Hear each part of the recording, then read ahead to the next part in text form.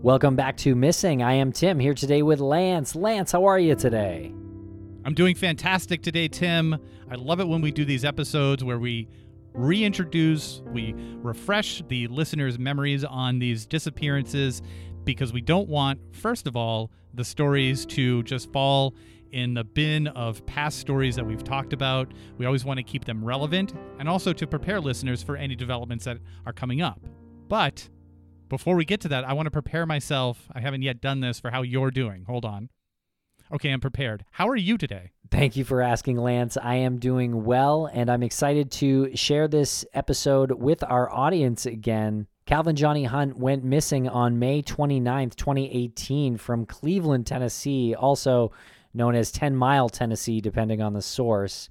He's 6 foot, about 200 pounds, 38 years old, white male, and he was allegedly driving to meet his brother in Florida when he went missing. And we interviewed his brother Brian for this episode. And Lance, we also interviewed Brian again more recently, and that episode will be coming to the feed in just a week or so. And this episode was released the first time on September 30th, 2021, but there have been some developments, as you will hear about in our upcoming episode with Calvin Johnny Hunt's brother, Brian, and Katrina, who is Kaya Taylor's sister. And so this is kind of a wild connection that we will introduce on our next episode. And we had mentioned that it's important to refresh the listeners' memories because we want them to be familiar with these stories for these developments. And over the past few weeks, it's come to our attention that these two cases are in fact related. And in that third episode that you mentioned, Tim, we're going to present that to the listeners. And I'm really excited to get the feedback on that, the odds of how these cases are related and how it's all coming to us now. So stay tuned for that, folks. Yeah, it's very interesting and a bit bizarre, to say the least. But if you have any information in Calvin Johnny Hunt's case, you can call the Tennessee Bureau of Investigation at 931-526-5041. And for those listening on the public feed, you're going to hear a couple of ads before we get into this episode. But, Tim, if people are listening to the subscription feed, they won't hear ads. Where can one go to discover episodes with no ads? Well, that's Missing Premium, Lance, and you can check that out at missing.supportingcast.fm. And for just $4.99 a month, you can get every single episode of Missing completely ad-free. You'll also get our weekly bonus show where we go into some of our personal opinions in the cases that we cover, and sometimes those opinions get fiery, Lance. And there's some fiery stuff going on social media. If you follow us, Tim, where can they follow us? Well, you can follow us on social media at MissingCSM. Thanks a lot for listening, everybody. We really appreciate it.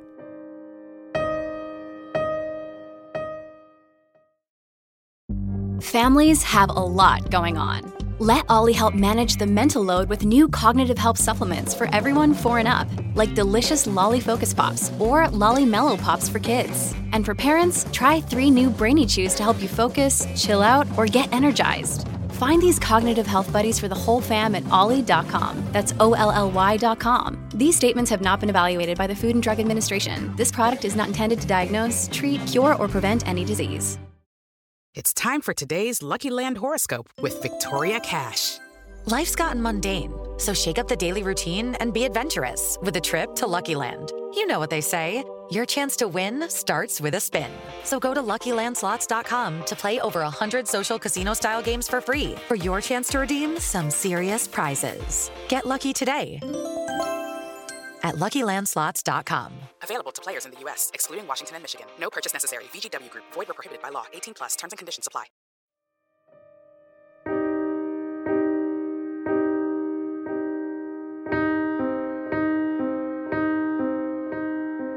Welcome back to Missing. We're here today with Jennifer Amell. Jen, how are you today? I'm doing pretty well. How are you guys? We're doing pretty well today, Jen, and we wanted to thank you for bringing this document, this case profile to us of Calvin Johnny Hunt. It's a very interesting case. quite bizarre at times as we get into the weeds of it.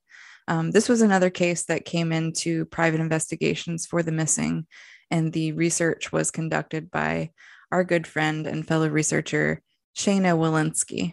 Thank you very much, Shayna. The document is great, and check out investigationsforthemissing.org to learn more about what's going on over at PIs for the Missing. Okay, so Calvin Johnny Hunt goes by Johnny Friar Tuck or Tuck, and he's been missing since May 29th, 2018.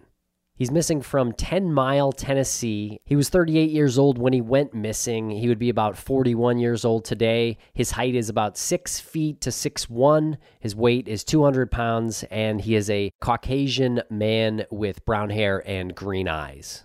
Reportedly, he was last seen wearing a white polo shirt, tan or navy blue shorts, gray Nike or Adidas shoes, and a black fisherman's hat. He is said to have been last seen carrying a green bag and 2 small drone boxes. He is balding and typically shaves off his hair. He often wears hats or bandanas. He did wear a goatee at the time of his disappearance. He uses eyeglasses for reading. His left ear is pierced. Both arms have full tattoo sleeves. One forearm includes the anarchy symbol of an A inside of a circle, while the other includes a pentagram. And he has bones tattooed on the back of his hands and fingers. And Johnny grew up in Lakeland, Florida with his mother Shirley and brother Brian, who was older by 8 years. And Jen, you actually spoke with Brian, right? I did. I had a couple of fantastic conversations with Brian. It's another example of a man who is just so committed to doing whatever he can to find his brother. It's caused a lot of turmoil in his life, and we'll hear from him a bit during this episode, but you can hear the pain apparent in his voice.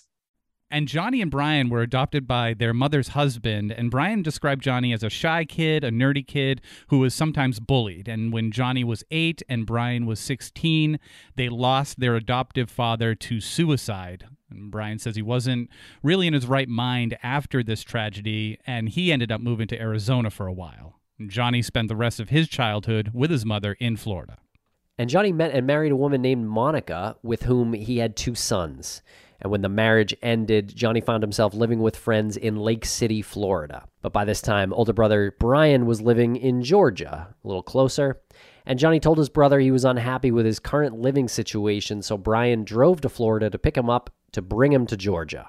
Yeah, Brian says that after Johnny had been divorced for a couple years, he seemed kind of lost in life, didn't really know what to do next. I know that he kind of got involved in his brother's business. I think they were in the business of putting paint coats on vehicles. And so that was good for him. His brother gave him a little direction there. But by the time he moved to Georgia, he was ready for a fresh start. And I'm just curious how long the phone conversation was that you had with Brian. Which one? How many phone conversations did you have? We have had 2 phone conversations, which have lasted a couple hours each, and then an interview that we recorded via Zoom, and we've been emailing a lot as well. So a lot of close contact with Brian.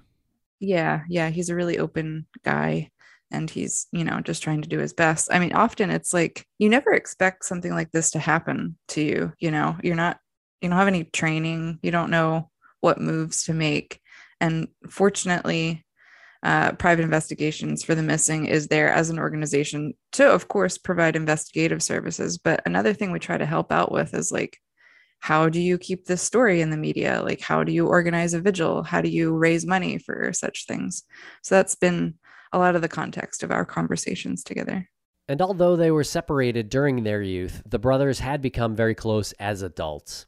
And Brian says drones were one of Johnny's favorite hobbies and that it was a hobby they both enjoyed. I get that. We love drones. And Johnny particularly liked using them to snap pictures of the sunrise and sunset. Whatever drone parts Johnny wasn't using, he would give to his brother to use. And Johnny even had a side business for drone repairs. And additionally, Johnny was a fan of the bands Guns N' Roses and Lynyrd Skynyrd.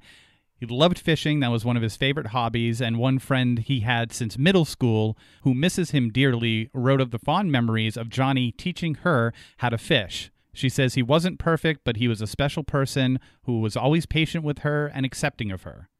Another friend of nearly 20 years wrote about how Johnny made sure to talk with him at least once a week to see how he was doing.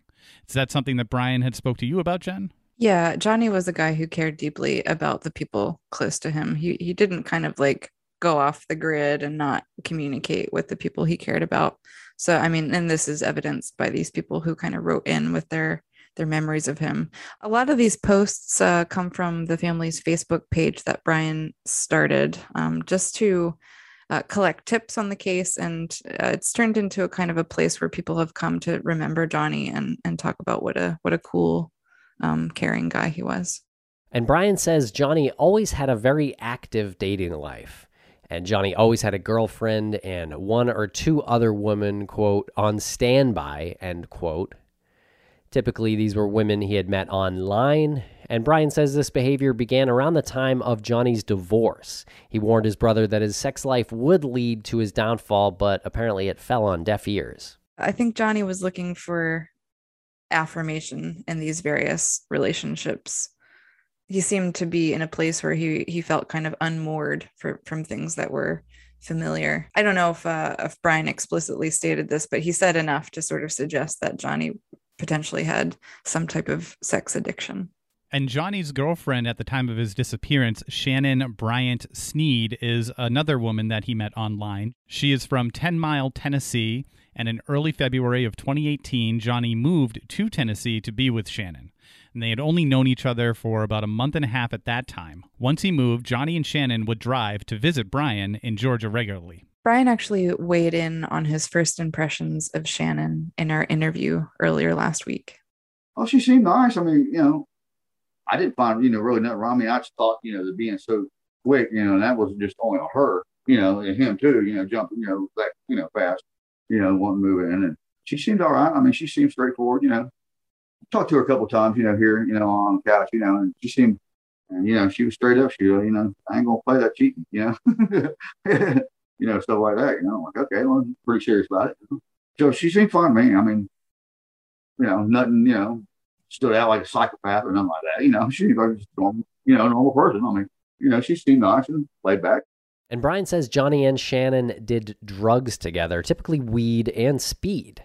Brian also says that Shannon's house had long been under suspicion for drugs by locals. Yeah, I think there's nothing substantiated about this. I'm not sure if it was like a selling operation or if it was just like a house where people felt comfortable going to get high, those type of houses. I don't think Shannon's ever been convicted of anything drug related. So this is all rumor. And Brian spoke of problems in their relationship, namely Shannon stating that she wouldn't put up with Johnny's philandering behavior. And now we get into the circumstances of Johnny's disappearance. According to the police report that Brian Hunt filed, he spoke with Johnny on Tuesday, May 29th of 2018. Johnny and his girlfriend Shannon were en route to visit Brian in Georgia. The drive from 10 Mile, Tennessee to Lilburn, Georgia is about 186 miles and should have taken them approximately 2 hours and 45 minutes.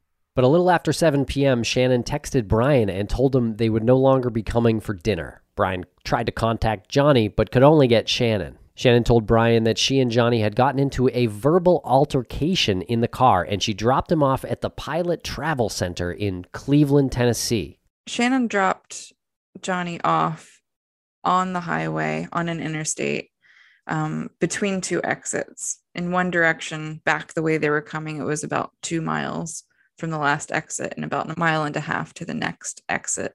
And I think there was a Pilot Travel Center along that route that Johnny could have potentially walked to. I mean, that would have been in my mind if I was walking alongside the highway to try to get to a place like that, but he was not seen there. So where did the story get mistaken then that he actually was dropped off at this pilot station? I think it came from potentially a confusion of conversation with Brian when he talked to newspapers or media and said that he had actually searched the pilot and asked questions of the people who worked there if they had seen Johnny. I think additionally, the police were checking for any CCTV of Johnny going there at some point, but nothing was found of his presence at this Pilot Travel Center. And geographically, Cleveland, Tennessee is about 46 miles from Johnny and Shannon's home and likely should have taken less than an hour to drive. Shannon stated Johnny asked to be let out, and since he is a grown man, she left and, quote, never looked back. Brian also says Shannon told him that Johnny got mad and broke his phone, which is why no one could get a hold of him. Brian told police that it is unlike Johnny to not be in contact with him, as they typically speak daily, and police checked local hospitals and arrest records but found nothing. Now, from what you've told us, Jen, based on your conversations and your interview with Brian, he's done pretty much all he can, and he's still working on it, trying to figure out what happened to Johnny the day he went missing. Yeah, in Brian's words, I think the police got a lot of their information from the things that Brian was able to uncover himself. So there's a few things that Brian wouldn't have access to, like phone pings and things like that. But any kind of communication that Johnny had with people after he got out of his girlfriend's car was due to some sleuthing on Brian's part to try to recover his computer and his phone. So yeah, he's gone all over the place, actually traveling around the area, going to various motels, hotels, asking people if they've seen Johnny. Unfortunately, to no avail. Okay, let's go over some of these details then. Shannon and Johnny had some people over to their house earlier on the day that Johnny disappeared to work on Johnny's new motorcycle. And a man named Brian Wentworth was there until about 2 p.m. that day, but apparently police have never talked to him. What's that all about? Yeah, we can't really say for sure that this person was there on the day that Johnny disappeared. They weren't able to say, establish a firm timeline here. They think potentially that this guy, Brian Wentworth, might have been mistaken on the day that he came over, or Shannon might be mistaken on when their friends came over to work on the motorcycle. Not sure if this has any relevance to the case either. I mean, of course, it's important to find out what exactly Johnny's movements were that day, especially if we kind of take this story that they did get in the car and were driving toward Georgia. Like, what if that never even happened and Johnny never left his house? I think that's where it would be important if people were over his house that day. Yeah, and I think his state of mind, too. I think, if they knew they were going to drive about 3 hours a little later, maybe that would have been heard of. Or, if they were arguing, or if he was, Johnny might have been not making sense, perhaps, that day. And there was another person, other than Shannon, to have seen Johnny that day, and that was a man named Travis Pritchett. And he was helping with the motorcycle as well. And Travis stated that he last saw Johnny at about 4:45 p.m. that day, and he and Johnny left the garage and walked about 150 feet back to the house where Shannon, who was angry, was waiting on the back porch. That's when Travis took off on his own motorcycle and left them. Yeah, I had asked Brian what this argument, like if Travis weighed in on what the argument was about, but we don't really have any more information there. Well, so we know that they got into an argument if they were driving in their car, and that's what led to Johnny getting out of the car and walking off on his own. It seems from Travis's statement that they were angry much before that too. So this might have been a sort of ongoing argument that escalated later. And then the text messages begin. At about 5:30 p.m., the brothers texted about their evening plans. Johnny and Shannon were headed to Brian's for dinner, again, about a 3-hour drive. But some of these texts are a little confusing to Brian, and Brian is not really certain this is Johnny texting. Yeah, this is where the case gets super bizarre, because the only documentation we have of everything is via these text messages. There were no calls placed, so you can't really ascertain if it was like Johnny's voice on the other end. It was just texts. So there was something about the order of events and the wording and tone that Johnny was using in these text messages that sort of pointed to Brian that it wasn't actually his brother communicating with him. Now, going over all of these texts might get a little convoluted and confusing. Reading it is pretty confusing, not knowing the circumstances or the types of people that they were. Only seeing it on paper is one thing, but experiencing it on your own phone when it's your brother and your brother's girlfriend is another thing. But on our document, we start off with Johnny's text to Brian, and he's saying he's sitting in the car debating, and then sitting in the car debating whether or not to run. And he actually, I don't know if this means anything, but he misspelled weather, not the WH. He spelled it as WEATHER, whether or not to run. And Brian questions that. And he says, run away from you. Better figure out that one very soon, because your brother's been having bad feelings about her. And I'm just saying, so anyway, where are you sitting in the car? At home? So there's no punctuation in here. It's kind of tough to decipher where the inflection should be and the pauses should be, but essentially the gist is, are you talking about running away? I have bad feelings about her, and where are you? Right. And apparently they should have been in the car together, I guess, at this point, traveling towards Brian. And so then Johnny writes, on my way to you. And then right after, it's follow-up, or there. So, or there, and there being spelled THERE. So he's indicating where, or maybe he misspelled there for another there. Is he saying, like, if he runs away, that's where he'll end up, there? I'm going to you, or there, or I'm running away. Gotcha. Yeah, it is confusing. I did have a point to clarify with Brian. I asked him if Johnny was usually the one to drive the vehicle, and if he was driving. I know people text and drive, but it was a long series of texts after this. But he said that usually his girlfriend Shannon would drive, and that Johnny was in the passenger seat. And according to Shannon, Johnny fell asleep, and she tried to wake him up at one point, and he just kind of turned over and handed her his phone. And that's how she explains that she had Johnny's phone, and she had been running through it and saw some kind of lewd text messages he had been sending a girl that he was trying to see, I think someone he met online. And that's what started the argument. I think Brian's very skeptical of this order of events, because he doesn't think his brother, like, knowing his brother and knowing that he probably did have girls on the side, would never willingly give his phone to Shannon, like, because he didn't want to risk being, caught in that way. Yeah, and the next text Brian received from Johnny is kind of strange too, and it's, quote, I've been lying and cheating on Shannon all this time and asked to marry me.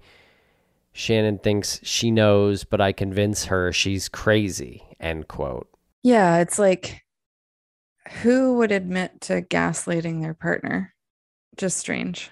Yeah, it is, especially to his brother, and then, he gives Shannon the phone.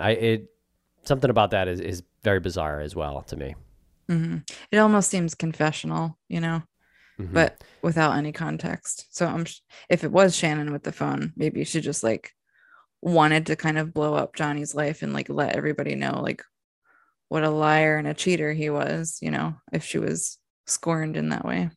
Right. That's why I think it's interesting, to talk to the last people who had seen him, right? I mean, let's find his state of mind. Maybe he was talking to them about these confessions too, for all we know. Mm-hmm. These text messages are still within that 5:45, 6 o'clock time frame during the drive? Yes.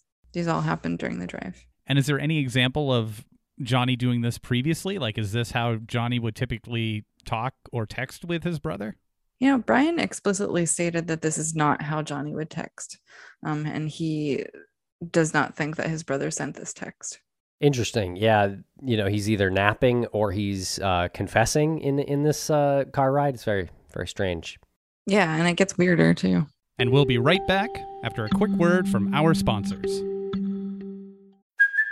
Hey, it's Kaylee Cuoco for Priceline. Ready to go to your happy place for a happy price? Well, why didn't you say so? Just download the Priceline app right now and save up to 60% on hotels. So whether it's Cousin Kevin's Kazoo Concert in Kansas City, go Kevin, or Becky's Bachelorette Bash in Bermuda, you never have to miss a trip ever again. So download the Priceline app today. Your savings are waiting.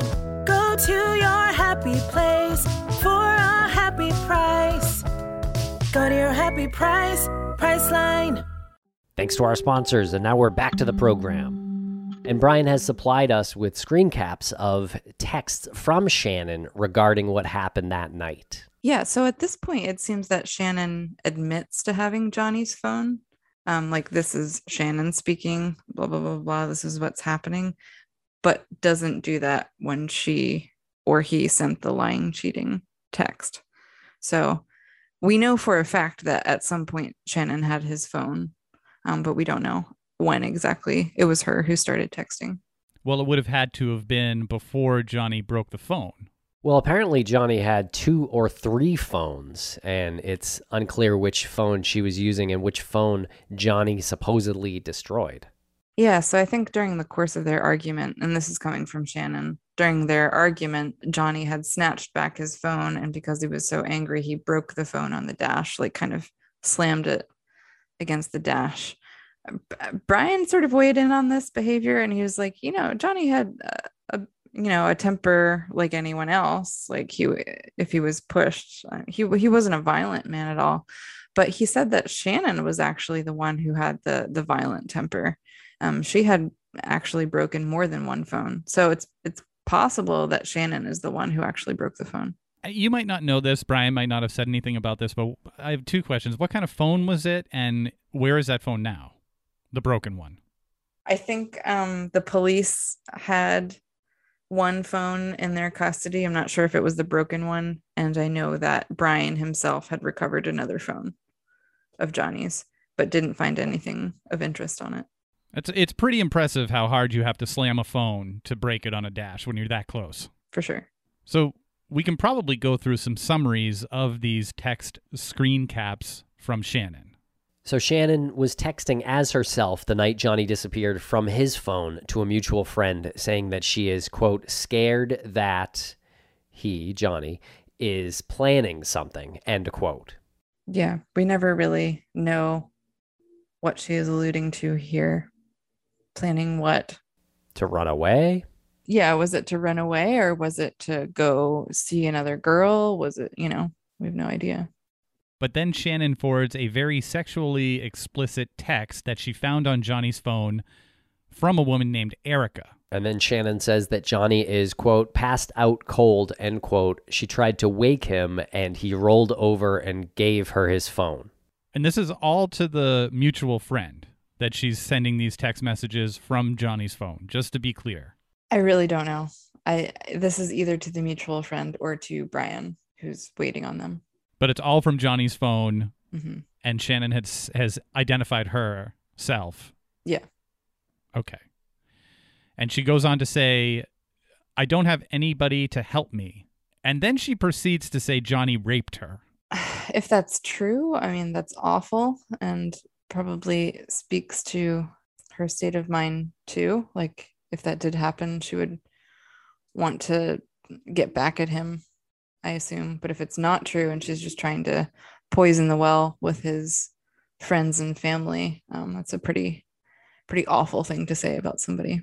And then Shannon says that she is hiding in the woods because she doesn't know what to do.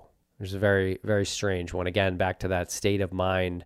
Yeah, this whole period of time where Shannon is texting makes absolutely no sense to me. And I don't think it makes sense to Brian either. Like, either they're driving down the road and he's sleeping and she's texting, or they're stopped somewhere. She never said that they stopped somewhere. What woods is she in? And why is she scared of Johnny? Like, what's going on?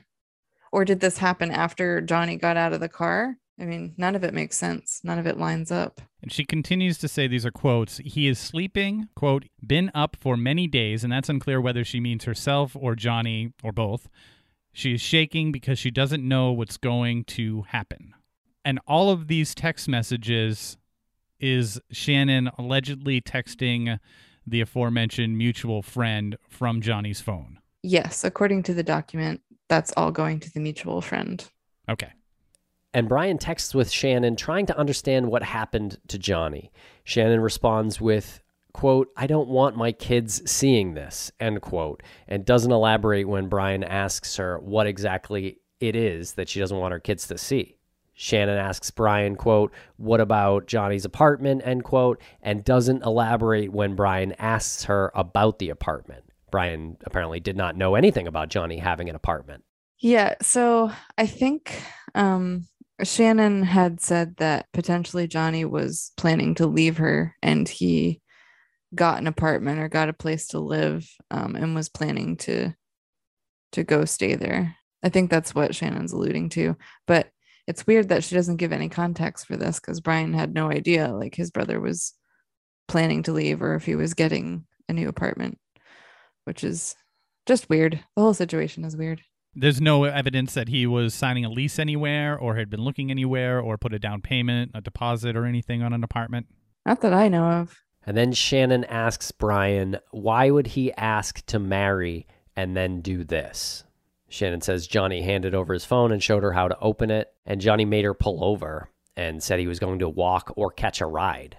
After Shannon sends all these texts to Brian, why would he do this to me? He wants to marry me. He's going to leave me. You know, what about the apartment? All this stuff. I think then they get into the huge argument where Johnny leaves the car.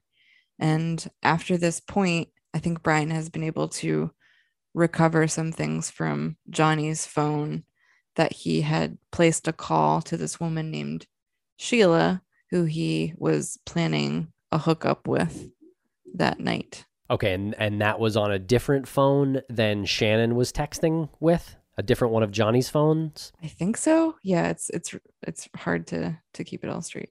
I feel like that would make more sense if he gave Shannon one of his phones, not the one with a bunch of evidence of his philandering behavior.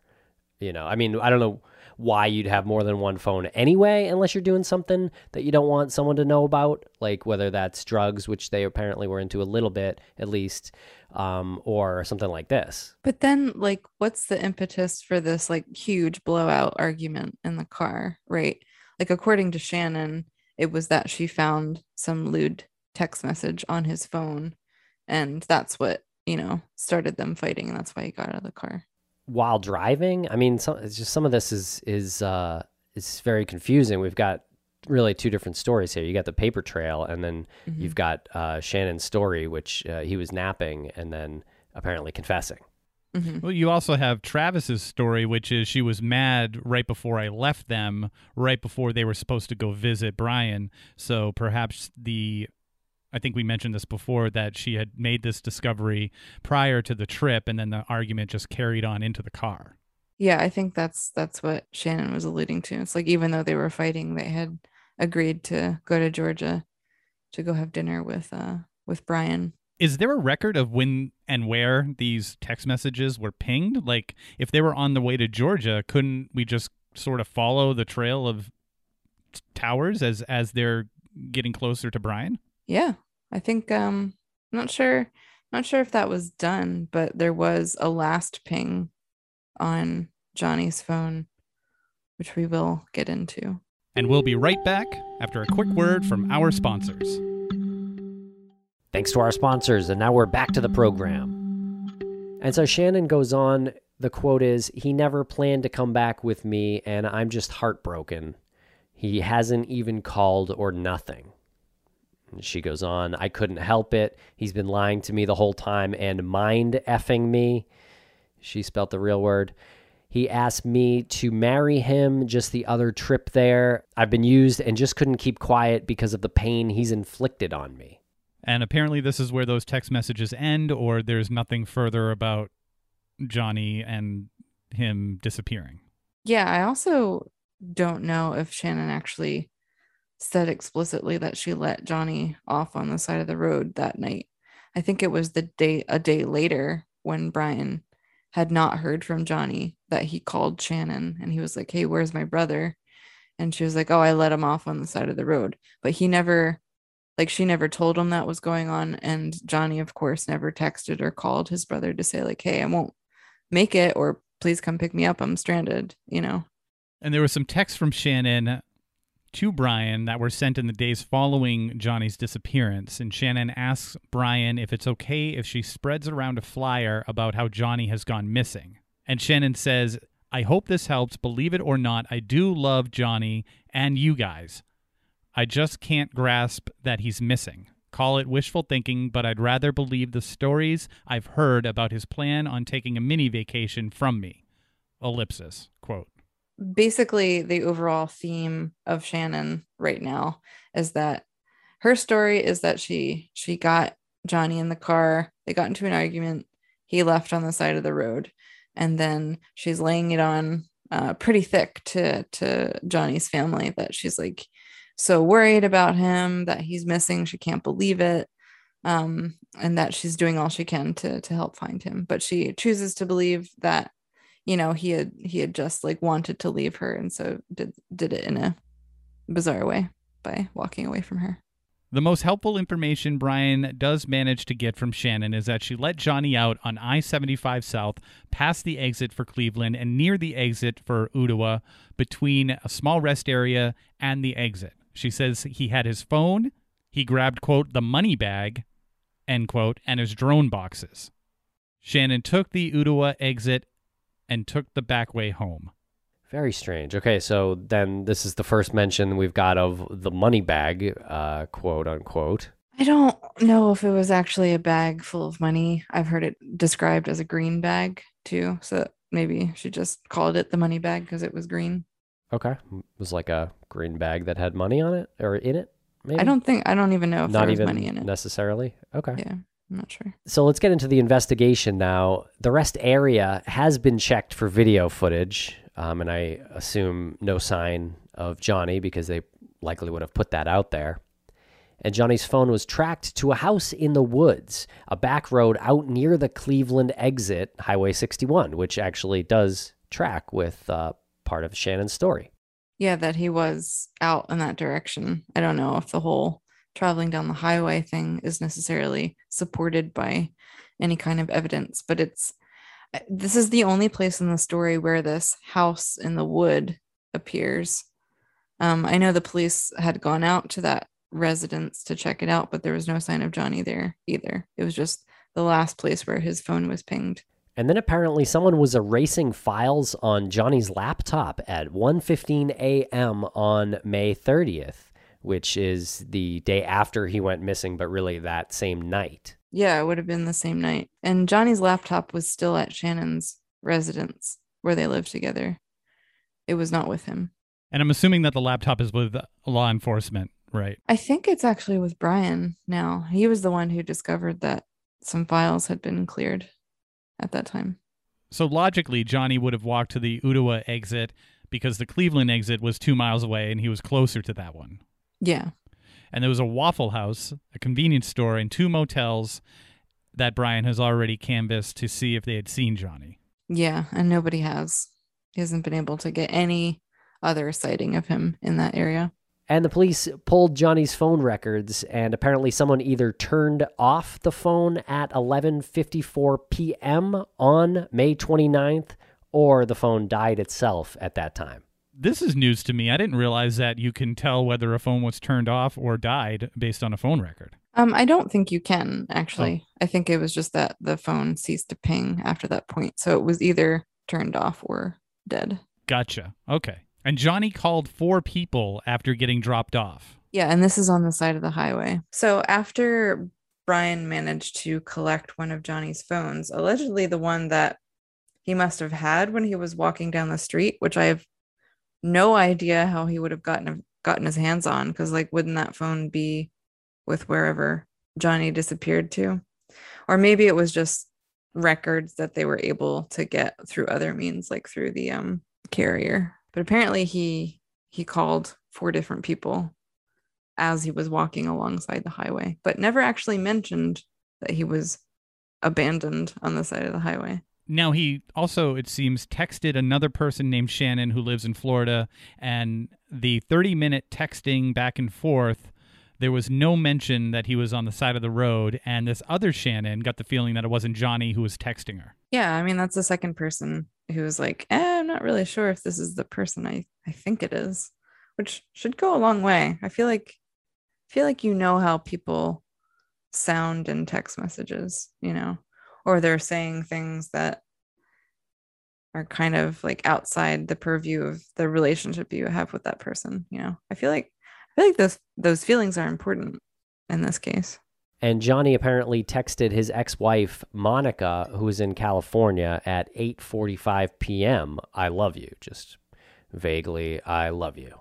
And there was another girl in Florida where he texted, hey, could you come get me? And another message to an individual named Brian Lampler. It ended up being a wrong number, obviously, because it was some sort of a hookup call. Yeah, so Johnny is allegedly texting all of these women. It's like, to his ex-wife, it was not sexual in nature, I don't think, but the other women, he was, trying to get them to sleep with him that night, which just seems like an odd thing to do if you're walking along the side of the highway. To me, my first action would be like, who do I know who lives closest and wouldn't mind coming to get me at this point? That would be the nature of my calls and texts, not like trying to hook up with somebody. But it could be a little column A, column B there. If he needs a place to stay, no matter what, might as well stay with a friend you're attracted to, maybe. And Shannon gave many different stories. One of them, some guy with a motorcycle in the back of a pickup truck picked up Johnny from their house. Yeah, so this is like a totally different story. In this version, she and Johnny never actually got on the road to go to Georgia. She says that he was still at their house in Tennessee when this stranger with a motorcycle in the back of his truck picked up Johnny, and that's where he disappeared. So okay, not one of the two people who were at the house earlier who were working on the motorcycle. This is now a third person, apparently. Right. And another story that Shannon gave was that Johnny was in a motel room because he needed a break, and she hoped to hear from him the following Monday. Don't understand why he'd have a motel room if he also has an apartment. I want to bring this up that Shannon has two kids, 15 and 8, and after Johnny disappeared, the kids have developed some serious issues. That's correct? Yeah, I think Brian had talked about some emotional issues that the kids have been having at school and elsewhere. He didn't really elaborate on this, but I'm not a psychologist, but often if there's a traumatic event in kids' lives, it can lead to emotional issues in other areas that you wouldn't necessarily think are connected. But it is interesting to note that they had a change in behavior right after this. So what happened to Johnny? Brian feels it's unlikely that Johnny would have left on his own. He was very close with his brother and never went long without talking with him. And Brian believes his brother is deceased. Brian has been doing all he can to get attention on his brother's case. He says his life has fallen apart since Johnny went missing. He blames himself for not protecting his younger brother. Brian wants to be able to find Johnny and give closure to their mom and to Johnny's two sons, who are now 19 and 20 years old. And Johnny's friend Angela has contacted us to tell us how much he meant to her and to tell us how heartbroken she is that he still has not been found. She misses him every day and refuses to speak of him in the past tense until she knows for certain that he is no longer with us. I asked Brian kind of what his emotional state is right now, and he said something like really poignant to me that I think maybe is a sentiment shared by other families of missing people. But he said, sometimes I think people lose themselves when trying to picture all the different scenarios that might have happened to their loved one. It's like this concept of losing yourself as you're looking for a missing person is interesting. Like you get lost along with them in some way. I think that was a really interesting way of putting what it feels like to go through something like this. On top of, not knowing what happened, where he is, it's kind of like you're shut off. It's kind of like the news don't care, no one cares. I don't know how much sleep, very little sleep I got for months and months and months. Just I had my head buried into a computer and a phone going at the same time. background searches, and I mean, you know, paid for all that. You know, I mean, any name I could get, you know, I searched, I checked the records. It consumes you. I feel like a zombie half the time. I'm here, but it's kind of like I don't enjoy anything anymore. I don't, you know. It definitely changes your life. That's no doubt about it. I mean, you know, there's so many things that just beat the family down during a situation like this. It's great. Everything seems to just get you. You know, it's like no one's here to help you. You know, like dreams, and those are bad. You know. And Johnny's family has set up a GoFundMe. You can find it by searching Justice for Johnny on GoFundMe, or use the link in the show notes. And if you've got any information on Calvin Johnny Hunt's disappearance, please contact the Tennessee Bureau of Investigation at 931-526-5041.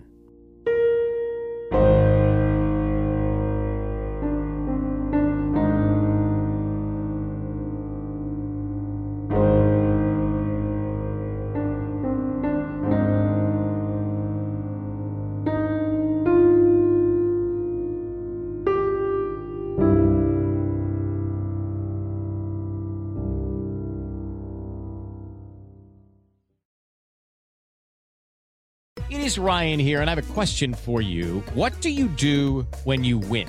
Like, are you a fist pumper, a woo-hooer, a hand clapper, a high-fiver? I kind of like the high-five, but if you want to hone in on those winning moves, check out Chumba Casino. At ChumbaCasino.com, choose from hundreds of social casino-style games for your chance to redeem serious cash prizes. There are new game releases weekly, plus free daily bonuses, so don't wait. Start having the most fun ever at ChumbaCasino.com. No purchase necessary. VGW Group. Void where prohibited by law. See terms and conditions. 18+.